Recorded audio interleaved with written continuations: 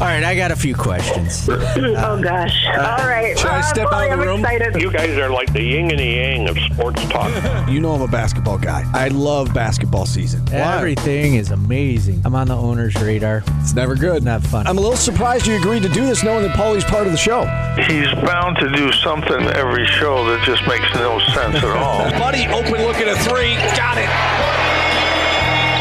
It's like a layup for him. This is Orange Nation with Stephen Fonte and Paulie Sibilia. Good afternoon, everyone. Glad to have you with us. Stephen Fonte, Paulie Sibilia with you on a Wednesday edition of Orange Nation, game day edition of the show. The Orange on the road in Raleigh, North Carolina, set to take on NC State tonight. We'll have SU assistant coach Alan Griffin joining us here momentarily to start the show. Aton Thomas coming up at 1 o'clock. Tony Haynes, he's the radio color analyst for North Carolina State basketball. He'll join us at 2 o'clock. And then Mike McAllister, publisher of Syracuse on SI and allsyracuse.com, will join us at 2:30. Of course, it's National Signing Day. We'll get his thoughts on all things Syracuse football. Plus, we'll mix in your phone calls at any time, 315-437-7644. How are you today, Paulie? I'm doing great, Steve. How are you? I'm doing well. Jordan can attest to this. I arrived literally 30 seconds before the show started. I thought I was doing the show from Channel 9 today. He called me at 11:40. Well, he called me. I missed his call. I called him back at 11:48, and he said, Steve, we need you down here. And I made it with 30 seconds to spare. Oh, yeah, I went and got my PCR test this morning, so that's the soonest I could do it. So how are we feeling today? I'm negative. I'm 1,000 times better. Had to be Good. Allergies. Excellent. But just waiting on the test result, and then I'll be back in the office hopefully tomorrow. All right, excellent. And playing it safe, and we all appreciate that. A lot to get to on the show today, Paulie.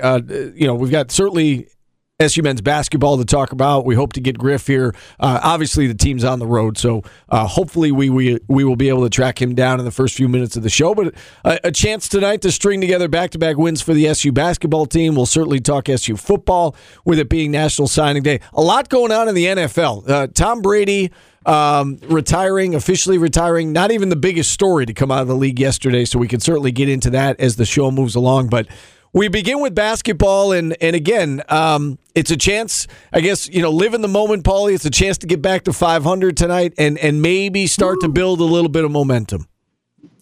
Yeah, hopefully they have built momentum. And I was discussing earlier on another show that it doesn't look good. Like, even if they go on a run, it's still ugly. Like, they could end up 17-14 if you're in a best case scenario, right? You have to beat Duke and you have to beat North Carolina if you want to be mentioned on the bubble. Well, the team's got to get hot, and I mean, they know that. There's no doubt about it. And with that in mind, let's head to our guest line to bring on our first guest today. He's brought to you every week by the Sheraton Syracuse University and Conference Center. SU assistant coach Alan Griffin joining us. Griff, appreciate you finding some time on a game day on the road. How you doing down there? Everything going all right? Everything's going good. Can't complain. All right. Well, I guess let's start with this. I mean, Paulie was just saying, that it's not looking great right now, and you guys know that, obviously. We're allowed to look big picture, right? Those of us in the media, fans are allowed to look big picture. What is the focus for the team? Is it big picture? Is it 9 o'clock tonight at NC State? I would imagine it's the latter. Yeah, definitely. It's 9 o'clock tonight. I think the attitude of the team is we can continue to get better as a team, but more importantly, we can't look past nobody. I think Coach said it best early on in the season. He said we're good enough to beat anybody in the league, and we can be bad enough to lose to anybody in the league. So that's just the nature of where we are and who we are right now, and we can't look past nobody. We can't think about no tournaments, no nothing. We got to focus on, NC State. I'd imagine after every game you're going over, with the team, film and video, and we got to do this better next time. And I would imagine that, after most games, correct me if I'm wrong, Griff, but after most games, you're going over things that went wrong and things that you want to correct. the Wake Forest game, so much went right, and this team has been struggling. Was it nice to have a game where so much went right that you could show the guys, hey, like, this is what we've been talking about. Like, you guys are capable of doing this. Yeah, Steve, you know who I work for? There's nothing goes right, and that's just a joke, obviously. But we did some things in the first half that, again, we got a limit, and we try to get Moises to not get open looks. And you know what? Who bangs the first three of the game? Moises. Like, it's just one of those things where we got to continue to be on alert with these guys because. We can't afford those opportunities to slip. Right, and I know that you're never satisfied, and I totally get that. I guess where I'm coming at it with that question is, it seems like when you lose especially so many close games, right? You guys had that string where your 5 losses, Georgetown and then the 4 in conference were all essentially by a possession. And I would imagine that chips away at players' confidence, or can anyway. Was it nice to have a win where a lot went right? You won by 22. You beat a really good team, and did that help restore some confidence in this team for the stretch run? Yeah, definitely. I mean, it's always good to get a win. Losing sucked, and we're just trying to take it day by day. The one thing that you see in this team is a competitive fight in everything that we do. Sometimes it might not, result in the wins, but it's one of those things where it's encouraging. It makes you come to work every day because you still got a bunch of guys that's looking to fight and wanting to fight, and that's all that matters at this point. Alan, after the game at Pittsburgh, Coach caught some grief for saying that Jesse needed to get stronger. How did that go over in the locker room? Like, to me, it was, hey, he needs to get stronger, and it wasn't a shot at him. But, how does Jesse take something like that? I think Jesse understands because, it's not the person that knows that he can do more and he has to get stronger to be able to do more. Who knows it more than Jesse? Like, Jesse knows that that's something that, moving forward he has to do. So I think he take it as, motivation to get into that point where he's able to do more. And Coach, I said it in Jesse's article with Donna, which was a great piece. I said, some guys need their arm around their back. Some guys need a foot up their butt. And constantly to continue to get better. And that's not a bad thing. Everything, we're so sensitive now in society because a coach yell at you or a coach bench you because of whatever. Some guys need that. Some guys need, because some guys are complacent at times, and that's just who they are, the nature of what what they've been all their lives. So, again, coaching is getting a player to be at his best. And you know what?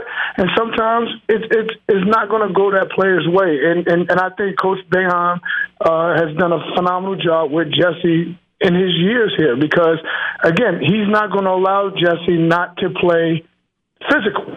That's just because he knows that that's what Jesse needs. And that when Jesse doesn't play physical, he hears it. And that's just been, the coaching of Jesse, since day one. Again, it's one of those things where, Jesse, I think he takes it as positive criticism and uses it as a positive. He's been terrific this year, and you look at the jump that Jesse has made from last year to this year, and, he's got to be considered one of the front runners for most improved player in the conference. Another one of the front runners for most improved player in the conference is a guy you're going to see tonight. I mean, you look at what Sebron has done this year for the Wolfpack. Leads him in points, leads him in rebounds, leads him in assists. He's averaging about 18 and a half a game, 9 boards. As we look ahead to tonight's game, Griff, I would imagine the scouting report starts with him. Yeah, definitely. Sebron is a great player. He's having a phenomenal season. And, he's the snake, the head of the snake, so to speak, for the team. And the one thing we got to do if we want to win the game, we got to do a good job of, containing him and making him, take tough shots all game. So, again, we got to do the job, just like how we did against Wake Forest. We got to, in the second half, we got to locate the shooters and the best players and make him have a difficult night. you look at they got off to a really good start this year. They were 7-2. They took Purdue into overtime. That was one of their losses. We know how good Purdue is. But they've struggled since that 7-2 start. But this is still a quality team, right? I mean, you look at some of their wins. They won at Louisville by double digits. They won at Virginia Tech by double digits. They beat the Virginia Cavaliers by 14. When it seems like when they play well, they play really well. Yeah, I mean, again, and at home. So, Coach Keese does a great job with these guys. The pressure, they're just going to give us a lot to handle, and we just got to be ready for it. All right, last one for you, Griff, as we get you out of here. Just what is the key to tonight as it pertains to Syracuse? What's the key for you guys to come out with a win? Handling the pressure. I think if we can handle the pressure and score off the pressure, it'll make our half court offense not so much dependent on, and if we can do that, we'll be really successful. Yeah, you took care of the basketball against Wake. Only 5 turnovers in that game. Griff, thanks so much for coming out. We appreciate it. Best of luck tonight. How you got? All right, there he is, Alan Griffin, brought to you every week by the Sheraton Syracuse University Conference Center. Jordan's not here, so I'm solo here, Paulie, so I apologize for that. Right. So you want to react to Griff there and anything he said? I mean, it's obviously this is, it's a chance to, at the very least, stack a couple wins together, right? They got a big one over Wake Forest, against a really good team. Chance to go on the road tonight and make it 2 in a row, and that's all they could do right now is win the next one and hope that it builds up to a winning streak. Yeah, and he said they got to go game by game. We can't. We can't go game by game. We got to look big picture. If we went game by game, that'd be a boring radio show. Right. We've got, we got to look at this. Like, you can't lose to NC State. We said that about Pittsburgh. You got to separate yourself from the bottom of the league if you want even the slightest chance. You got to beat NC States. You got to beat BCs. And yeah, it's on the road, but you got to do it. You got to separate yourself. And, I guess the best this team could ask for right now is to have a shot going into the ACC tournament without having to win it. But maybe you can make the semifinals and be on the verge, but that's going to take a small miracle, right? The hole is deep. It is deep. Yeah. Because even if they lose out, the same goal going into the tournament is going to be what it is if they go 500 the rest of the year. You got to win the tournament. But if you want to have a shot of not having to win it, you've got to beat these bad teams and steal a Duke or a UNC game. You're trolling me with the on the verge. I caught that, but that was funny. As dire as it looks right now, Paulie, this team's 4-6 in conference play, 10-11 overall. They're in 9th place in the conference.